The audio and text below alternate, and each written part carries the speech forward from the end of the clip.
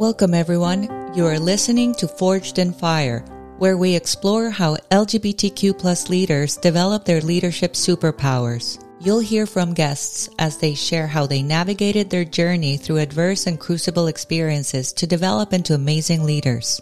Forged in Fire is hosted by Lieutenant Colonel Bree Fram and Dr. Liz Cavallero. Hi, I'm Lieutenant Colonel Bree Fram. I'm an astronautical engineer in the United States Space Force and one of the senior transgender officers in the military. I'm a passionate advocate for the value inclusion brings to organizations. And I'm Dr. Liz Cavallero. I'm an adult development scholar and associate professor at the U.S. Naval War College. I'm also an experienced researcher, interviewer, leader development practitioner, and professional executive coach. Please join us as we discover the inspiring stories of how LGBTQ+ leaders are forged.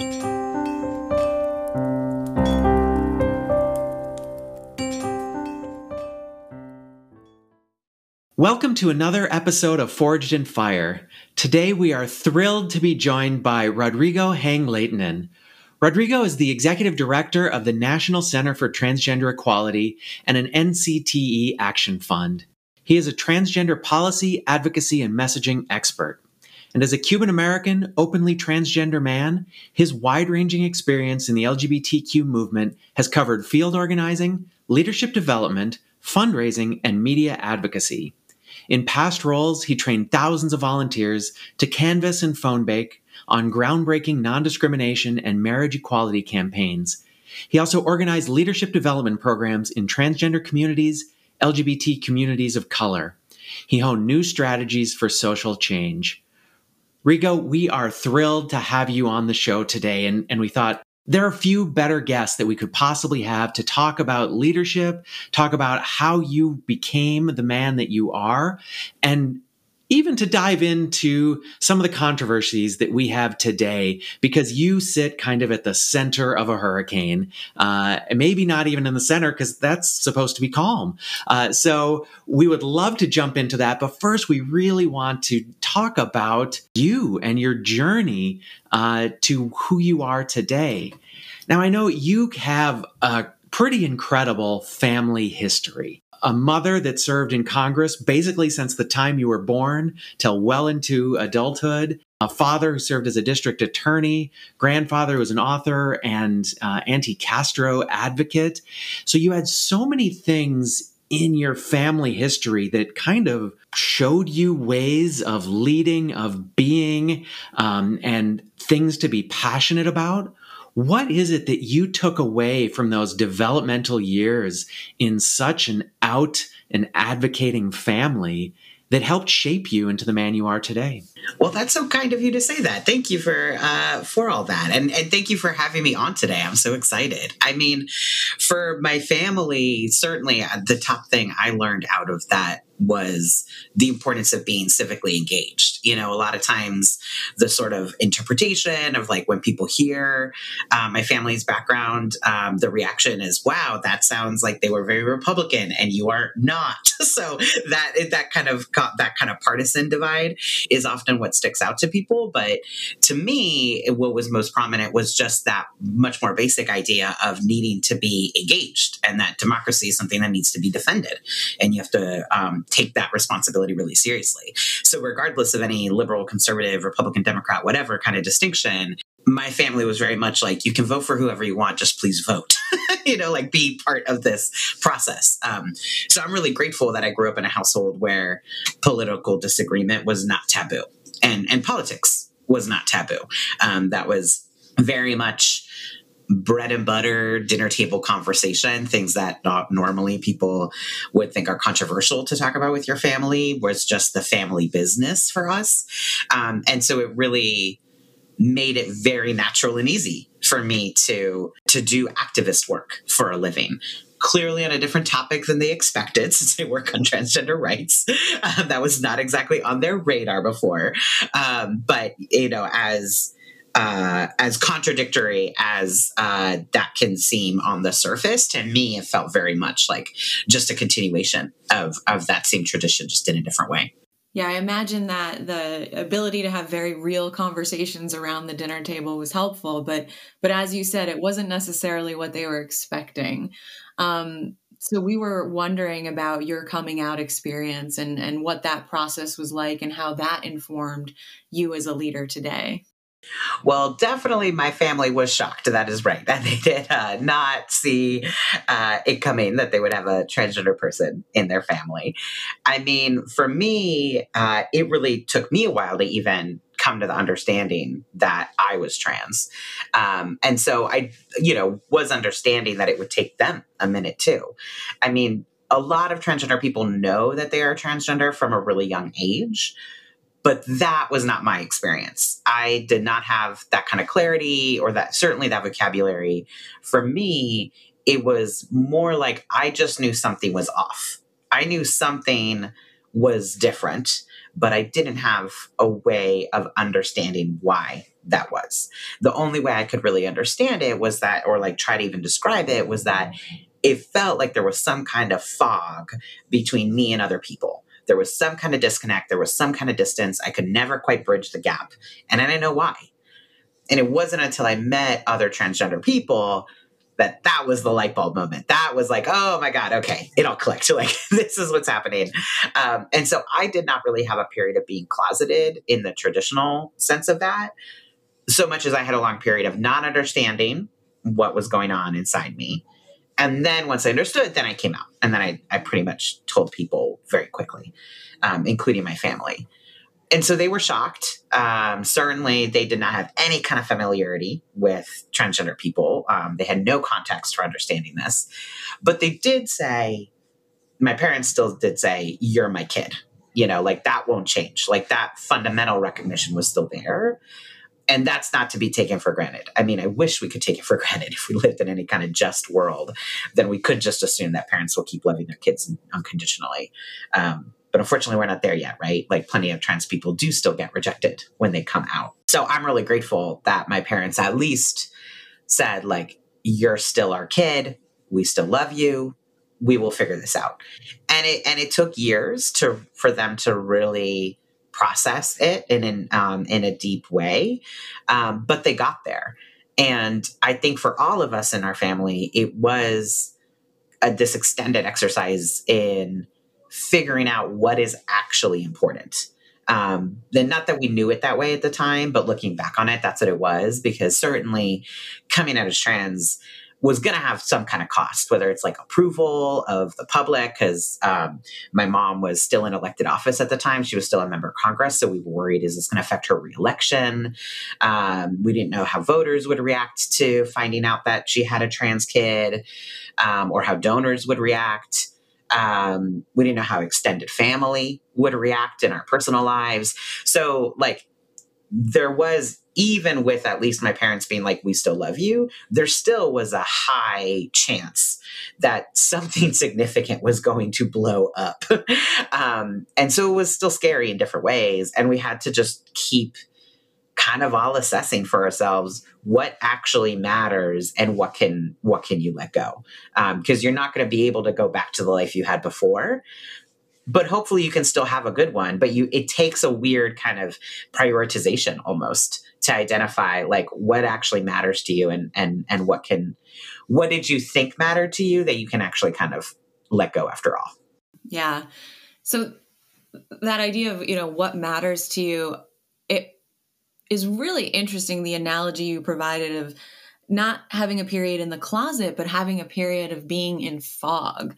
And that's fascinating to me because so often what comes up with our guests is ways in which parts of the journey of people in the queer community are actually very similar to just the journey of coming into adulthood, coming into one's own, kind of figuring out, who am I going to be in this world? How am I going to show up? How am I going to connect with other people? What's different or unique about me? And how am I going to navigate through that?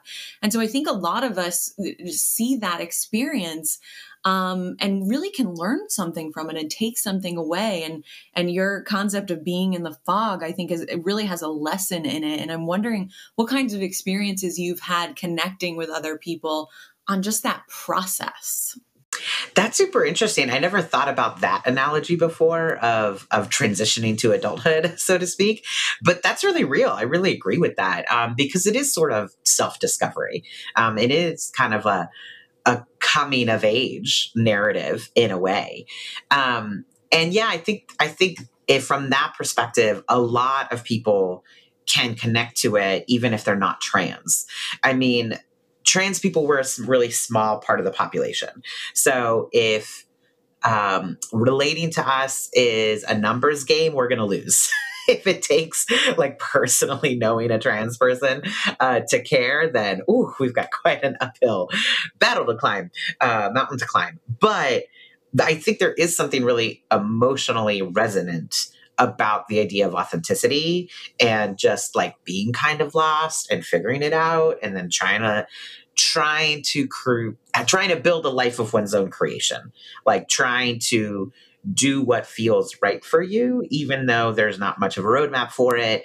And it's certainly not what anyone expected of you.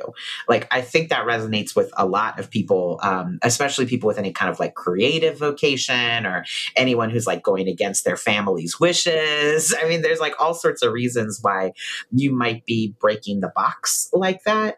And why it might be confusing, admittedly, to figure out what is it that you really want, and is it even worth it? Where is the line?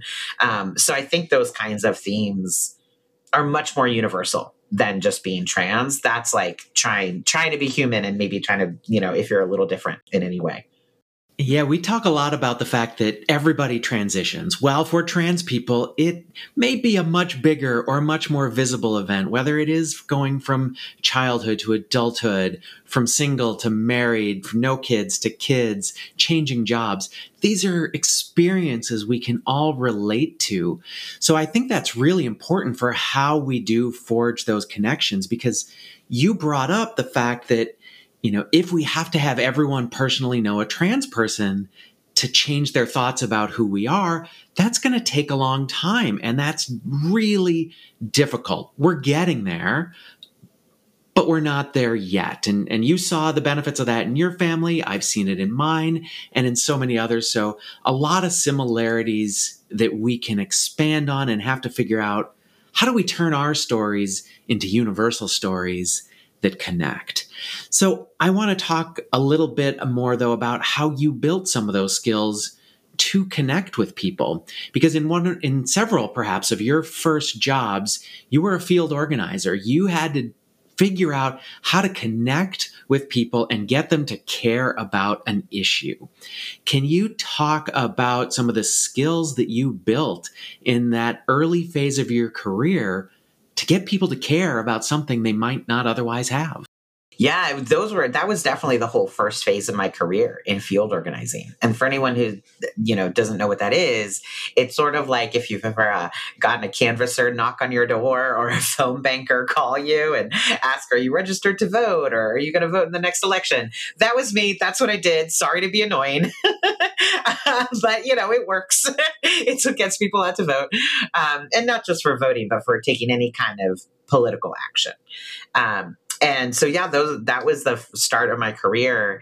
And I really started that I fell into it in a way, except that I knew I wanted to do trans rights. I knew I wanted to do activism for a living, if that was at all possible. And I figured it would be a good idea for me to do it on trans issues, just because I was trans. And like you're saying, the power of somebody having a human face to that phenomenon of knowing a real life trans person is impactful. So I was kind of like, okay, I want to do activism. This seems like where I can make the biggest impact. But beyond that, I wasn't wed to any particular strategy or tactic, but I got a field organizing gig. And so that's where I went for a while. And I'm really grateful for it, because it really, really teaches you to not make assumptions about people. When you are given a turf packet, this is like, now they actually have computer apps for it, but I was doing this in the paper analog era. They give you a turf packet, which is like kind of like this clipboard of papers with a map of literally where you're going to knock on doors. And it says this information on there about the voter, very basic demographics, like, brief fam, female, this age, this address. And it'll usually say party affiliation and how regular of a voter they are.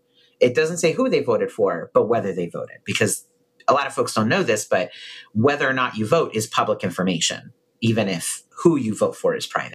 And that's all you get. And it is very, very easy to look at a box on that clipboard that says like 72 years old, Republican. And you're like, I do not want to knock on that door about marriage equality. Because that was the first issue I was canvassing on, was marriage equality, was when we didn't have that yet. But then you knock on the door and yeah, maybe the person slams the door in your face, or maybe you have a really productive conversation and it actually is really generative.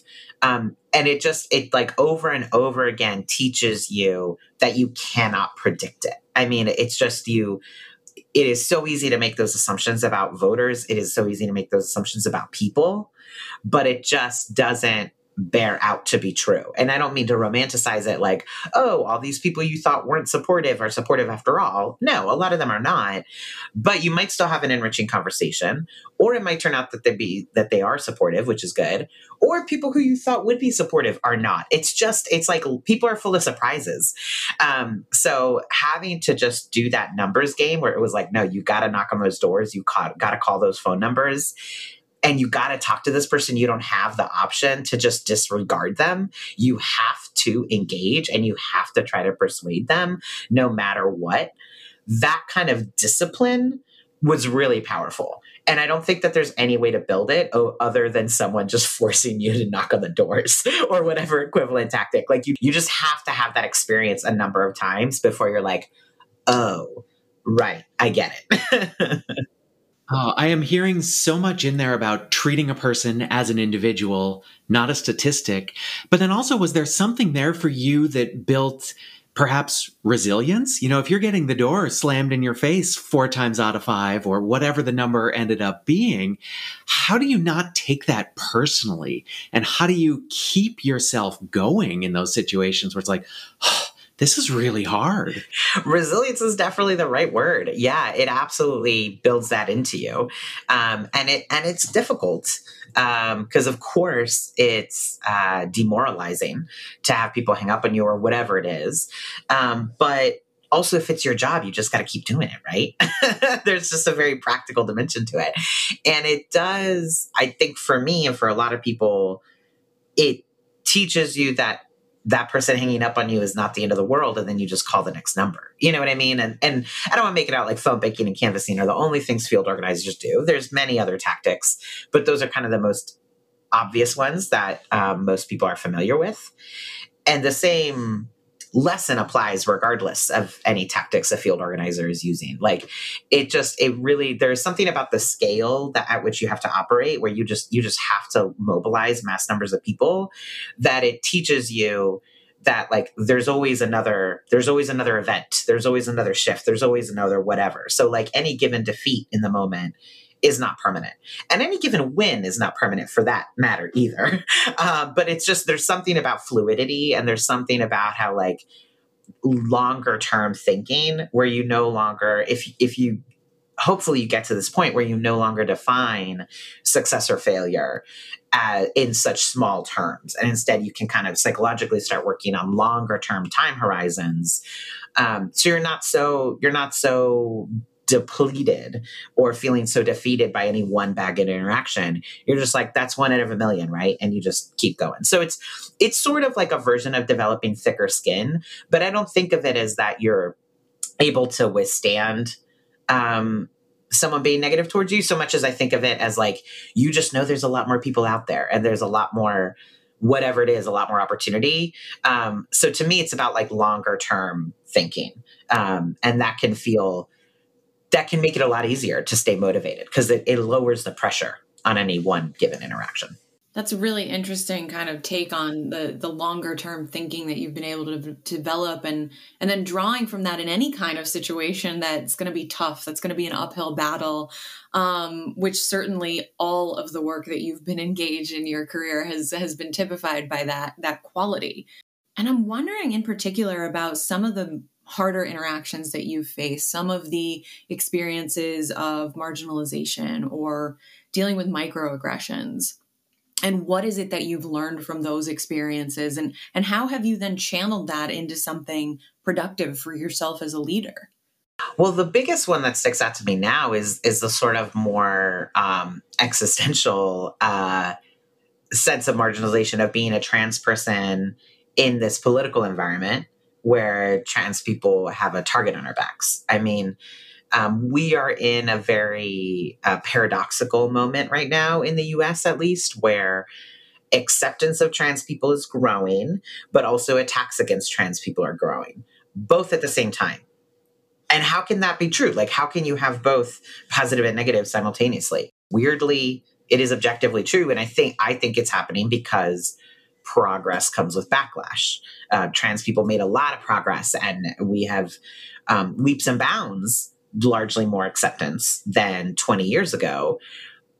But of course, there's some people who are really angry about that. And so now they're lashing out and they're coming after us with all they got. So there's this push and pull. There's this tension of the positive and negative happening at the same time.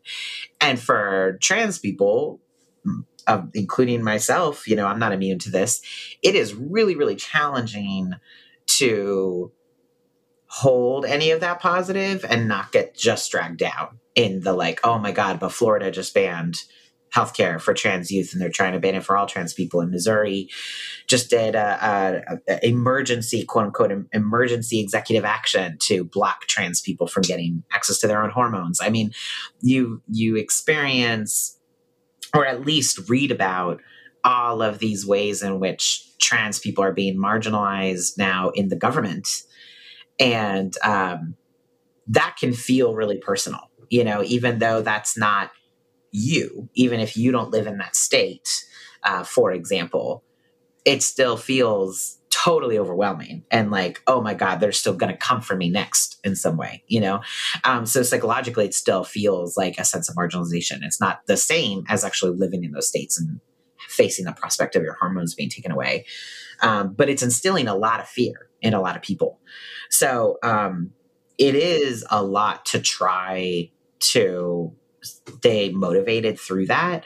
But yeah, like we were saying about longer term time horizons, longer term thinking, that's where I just keep drawing the inspiration from. That like 20 years ago, no one would have thought we would have been able to get this far. And yet we did. And so like 20 years from now, the attacks we're facing are going to seem absurd. Like the tide is still turning in our direction on the whole. And just because you are losing in the moment doesn't mean you're losing permanently. And it doesn't even mean you're on the wrong path. So that longer term thinking, for me at least, has been essential. I mean, that is the only way I get through this, is like continuing to be like, you know what, this today is not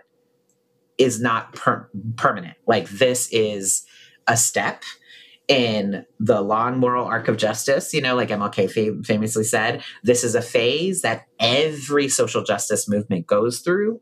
Progress comes with backlash. It is still progress and we still get there. And that's not to minimize the harm that is being inflicted today, because it's still on us to be active and fight to minimize that harm. But it is to like draw some comfort that we are still winning, even if it's on the longer term time horizon. There's a lot we can pull on this long-term horizon on so many things, both as an individual career and in what's happening in the world. Liz and I both thought it was kind of fascinating as we looked back. We were doing some research on you and your story, and we look at articles written around the time you came out, and the amount of dead naming that was done was remarkable. And then we have to think, but that was common 10 years ago. That was the style. And now when we look at it, it's like, this is jarringly wrong. But that's a great sign of progress, that we've moved. We are covering trans people in a much better way.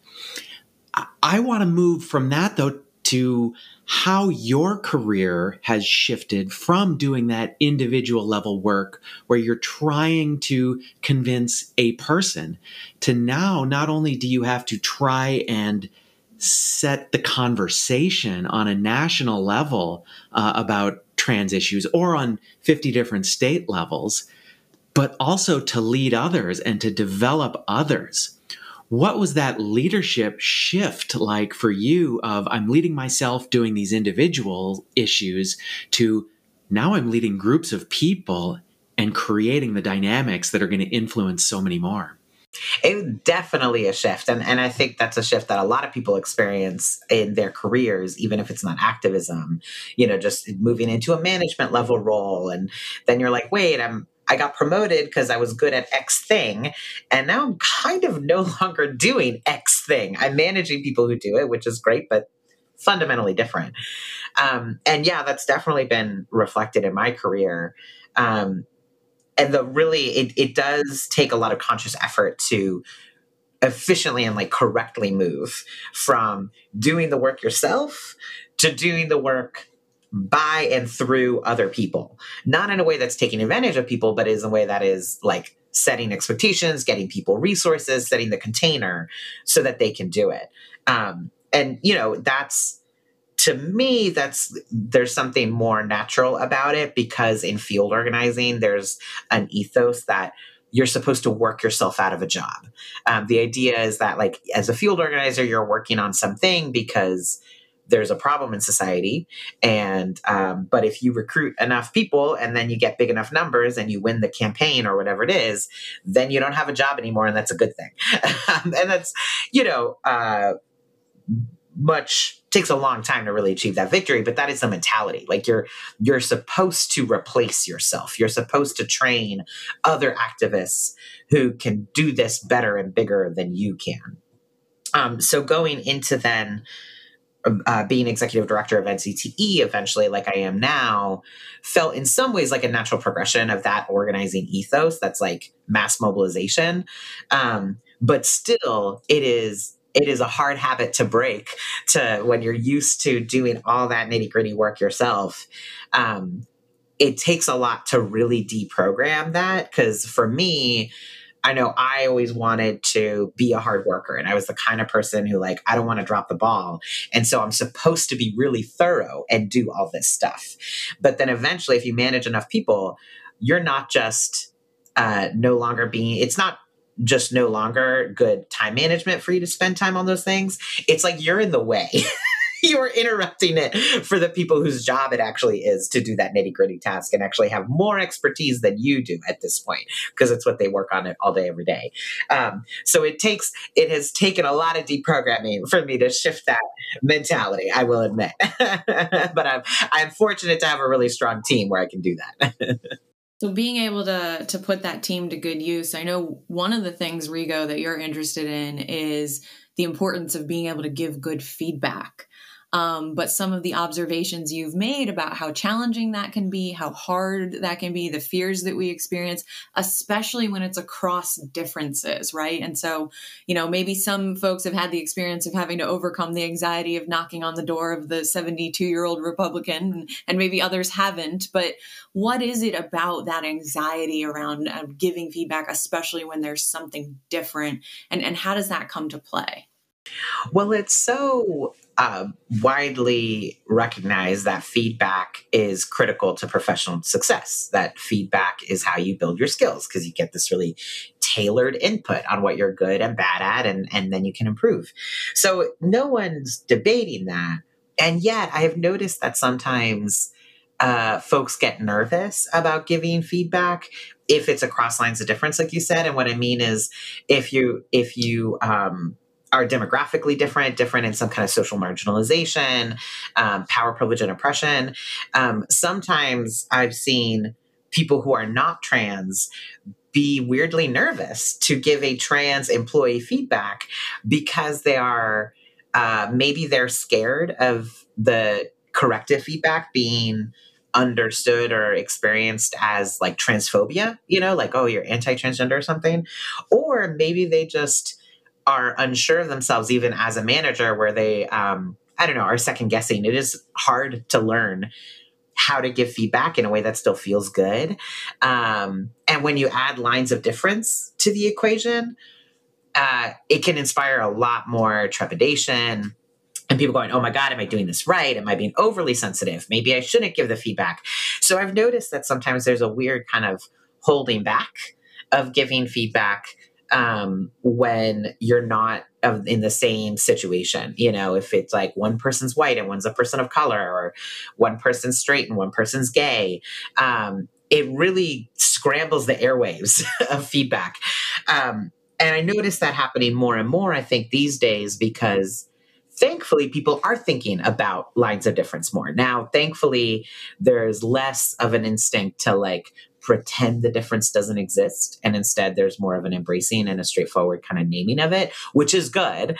But I think some folks are kind of getting their sea legs around it and struggling with self-doubt.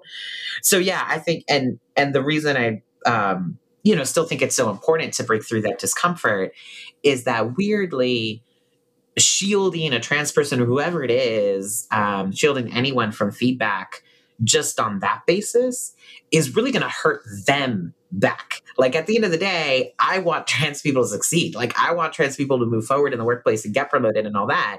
And that means we got to have strong skills like anyone else. And so if no one's giving us feedback, we're not going to develop the skills. Like it is I worry about that becoming some kind of weird professional barrier of folks who are marginalized and finally getting opportunities, then not actually being able to seize on those opportunities because no one will be straightforward with them about basic everyday things. This is a thing that's happening more in nonprofits than elsewhere. I admittedly only work in the nonprofit sector. So maybe what I'm seeing is just among bleeding heart liberals and not really the general public. But it is a thing. I think it's easy to give feedback when there's hard data of, I gave you this task that you needed to do 40 times and you only did 32. But when it's about qualitative, here's how you did it, it does become much more challenging to frame things in the right way, in which we talk about it as a developmental experience. I'm providing you this feedback so that you can improve, so that you can get better, so that we can all flourish. And that so often depends on the work the leader has done beforehand to build rapport with that person and to get them to understand that the feedback is coming from that place of love or development or true connection. But I want to build on the use of data in some of these things, because though in the nonprofit sector, you're right, often it isn't there. But your organization is actually compiling a massive set of data through the U.S. Trans Survey. And as we look at creating change, so often we have to present the data, give people a reason that the change is valuable. But there's the other side of that we have to build that connection and get that emotional, here's why the change is so important. How do you utilize both the hard data that you get from the survey and that piece that you need to develop as an emotional connection to drive the change that you want to see? It's really true that the data is essential first and foremost. I mean, when NCTE first started as an organization in 2003, we would try to get meetings with government officials. And first of all, it was hard to even get a meeting because the word transgender was in the name. And that was enough for them to not return the phone call. But if we got the meeting, they would say, well, what are issues people are facing? And we describe it, homelessness, employment discrimination, so on and so forth. And they'd say, well, how bad is it? And we'd say, really bad. They're like, but how bad? And we're like, it's really bad. Like, we just know it from lived experience, but that's not the same. That doesn't, even though we know it is true in our bones and we know it is true from real life. That is just not convincing to a government official, and especially a government bureaucrat, someone working in an agency. Yeah, you work at the VA or something. They're like, no, I need the statistics. So that's why we took matters in our own hands and started the survey. We're a policy shop first and foremost, which means we work on changing all the rules and laws of our government. We're not first and foremost researchers, but we just had to do it. There just wasn't any kind of data on transgender Americans. It just wasn't out there. We had no way to reflect the scope of the problem. Even federal government data largely doesn't track whether or not you are transgender. Yeah, even those surveys that have gotten better about allowing you to self-identify man or woman in some kind of more accurate way. Number one, they don't have non-binary as an option most 99% of the time. And number two, someone like me, I can correctly answer that I'm a man. That doesn't reflect that I'm a transgender man. There's no way in those federal surveys to pull out that someone is trans. Or they do it so poorly, like one I had to take, which the categories were man, woman, or transgender. Like, no, this is wrong. Yeah, that's a mess. That's a mess.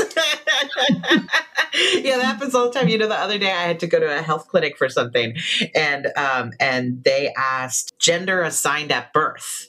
And I was like, I know that's not what they mean. I know what they mean is is it MRF on my insurance card? So I still checked male because I was like, I know what you are using this for. But technically the answer of gender assigned at birth is not that. There are a lot of well-meaning people who have no clue and do some unintentional harm. But yes, it's fascinating to see how we can get better at collecting data. Yeah. It's a huge field of expertise right there, just figuring out how to collect this data properly. So we started the U.S. Transgender Survey. It is the largest survey of transgender people's experiences in the country. We run it every few years. And so we had last run it in 2015. And now that we did another cycle of it in late 2022, we are on track to not just beat our record of number of trans people participating, but exponentially beat it. We're still scrubbing the numbers, but we are on track for this to be many times over how many people completed it last time, which just is going to paint such a richer and more complex picture. And it provides insights on everything from trans unemployment rates, home ownership rates, experiences in schools, bullying, harassment, restrooms, healthcare, HIV status, everything. It really covers all of these dimensions of daily life.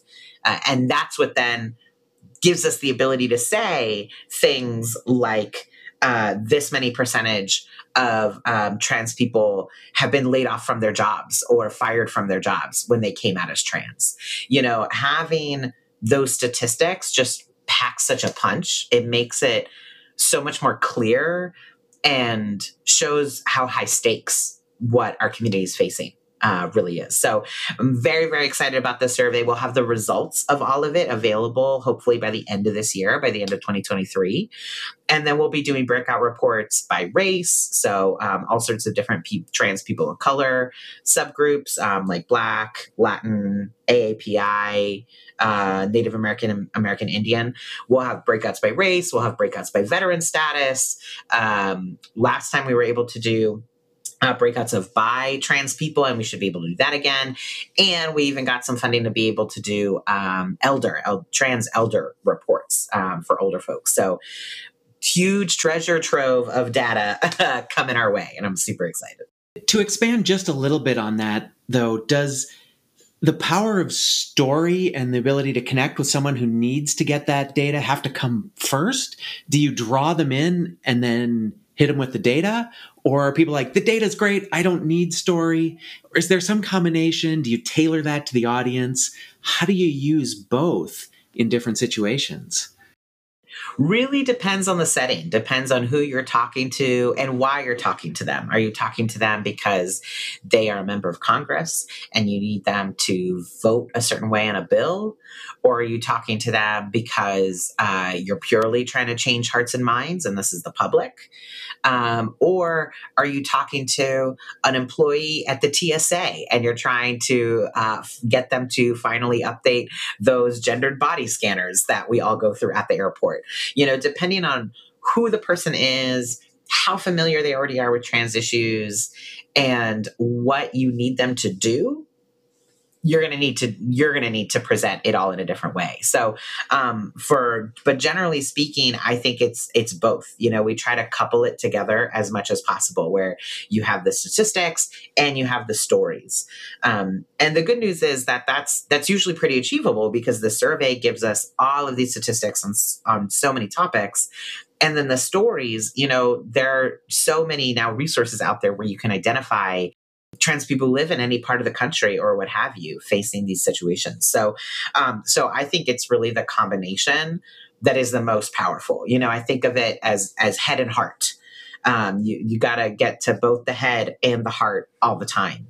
And some individual people are going to be more than the other. So if it's an audience of one, if it's a meeting, then you can be like, this is really a data person, or this is really a heartstrings person, and go harder on that. But generally speaking, I think it takes both to really paint a full picture. Yeah, I was wondering about the storytelling aspect and seeing kind of the theme across all of these things that you've experienced in your career, where it's about being an effective communicator and it's being a nuanced communicator, right? And so whether it's field organizing or giving quality feedback in the workplace or trying to create change on a mass level, the nuance and the ability to have some agility and flexibility and to read the room is kind of what I just heard in what you just said. And so what is it that helped you develop those kind of communication skills? Well, yeah, I mean, I think it is really true that is the through line. And I think I think I, like many people, am still developing all the time, so can't claim to have some kind of silver bullet here. But I think what helps is, for me, just very like idiosyncratically of my life, was that I felt like I was often speaking in translation. My mom's side of the family is from Cuba. My dad's side is not. My dad's side is like American and white. And I grew up with my two parents and my mom's parents, like my two Cuban grandparents. We were basically in the same household. And so you have people from different countries there. And, my Cuban grandfather and my gringo dad were weirdly like really close friends. And there was, even though they came from two very different cultures, and there was this sort of constant way in which I think my sister and I were often like doing things in translation, either literally Spanish and English or culturally.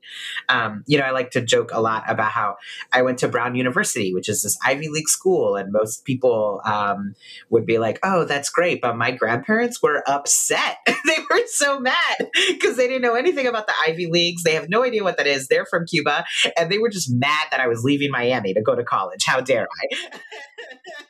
Yeah, they were not impressed. And so that's like an example of like this translation where it's like, clearly there are some multiple conflicting cultural norms all happening at once, and no one's a bad person, right? These are all my family and everyone loves each other, just really not on the same page sometimes. So I think like growing up in that kind of environment in Miami, my hometown being such a multicultural place, like there was a certain level of just like, it was normal to be around different, multiple different kinds of people with different expectations and different values and from different parts of the world and whatever. And so it really like teaches you to not make those assumptions, and that like someone could have a totally different perspective and they're not wrong. It's just different. And you have to actively mine at it. You have to like actually probe at it to figure it out. It's not just, you can't just assume that, you can't take sameness for granted. So I think growing up in that environment made it a lot more normal to be like having that fluidity. And I think that helped a lot. Rigo, before we close on what is hopefully a more positive note than the topic I'm about to talk about, I think something you mentioned earlier is something we can't avoid, and that's talking about Florida. And we're recording just a few days after DeSantis signed a new law that basically encourages vigilantism in bathrooms, not just against trans people, but against anyone who may be perceived as different. And we have to start worrying about not only arrests, but potential violence and concerns for how do people take care of themselves. Or having Florida's own LGBTQ advocacy organization say, don't travel to Florida. And this is different than, say, about 10 years ago when we had cities in Florida looking at passing non-discrimination ordinances. Understanding this is part of a backlash or an attempt to win votes when they're still there. How do we as leaders use not only our stories, but the ability to mobilize others to speak out on our behalf and to act as allies to help change and push back against these policies that aren't just going to get trans people hurt, they're going to get so many other people hurt as well.